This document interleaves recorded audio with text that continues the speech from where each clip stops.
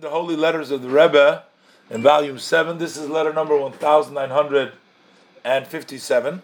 And this is dated Baruch Hashem, the 23rd day of Kislev Tavshin Gimel, Brooklyn Shalom Uvracha. And the Rebbe says, as in connections with the days of Chanukah which are upon us, and for a blessing for us and for all Yisrael, it is my desire to emphasize only one of the hints that there is in the candles, the Chanukah candles, and that is the mitzvahs of candles by the Jewish people. What are they?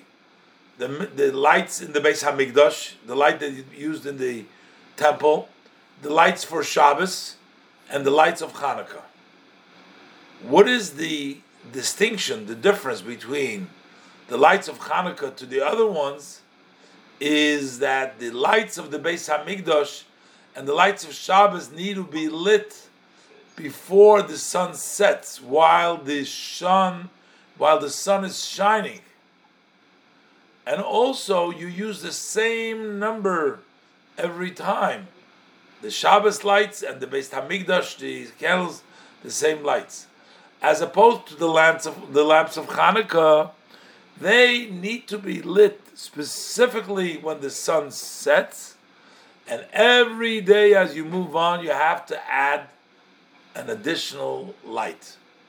And these two things depends on each other, because when outside there is light, then you can satisfy to draw down the light of Torah and mitzvahs in the usual way. And this is something which most of the time that is sufficient, and the Torah takes the majority into consideration the way it's most of the time. But when we're talking at the time when the sun metaphorically represents the sun, and the shield is called Hashem Elokim. Hashem is like the sun. So when that does not openly shine in the community, in the environment, you don't see the light. So then you cannot be satisfied to serve Hashem today as you did yesterday. The day tomorrow like today.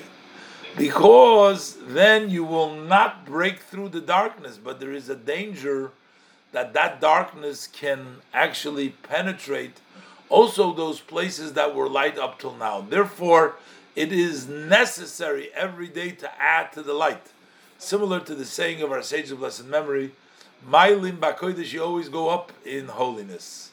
And the Rebbe says the lesson, the nimshal, is very clear. It doesn't require any additional explanation. May God succeed each one of us to illuminate our portion in our soul, bodies, and in the world in a plentiful way with blessings, and with regards to all of the friends, may they live, them, their families, and their children, may they live. So here the Rebbe is learning from the nights of Chanukah. The Rebbe is giving a special message here for Chanukah, the emphasis from the lights. While we find different lights of the Beis HaMikdash, and we find the lights of Shabbos, but they're different than the light of Chanukah in two ways.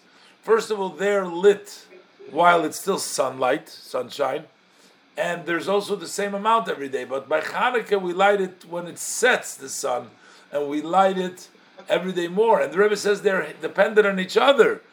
When there is light outside, which means godliness is open, Hashem is visible, then, a little bit more light is enough. That's the majority, and Torah takes the majority into consideration. That should be sufficient. But when we're talking about the time that it is dark in the world, so that's a different story. Then you need to increase all the time in order to make sure that you can push away the darkness, illuminate, instead of having the darkness impact you. The Rebbe ends with blessing.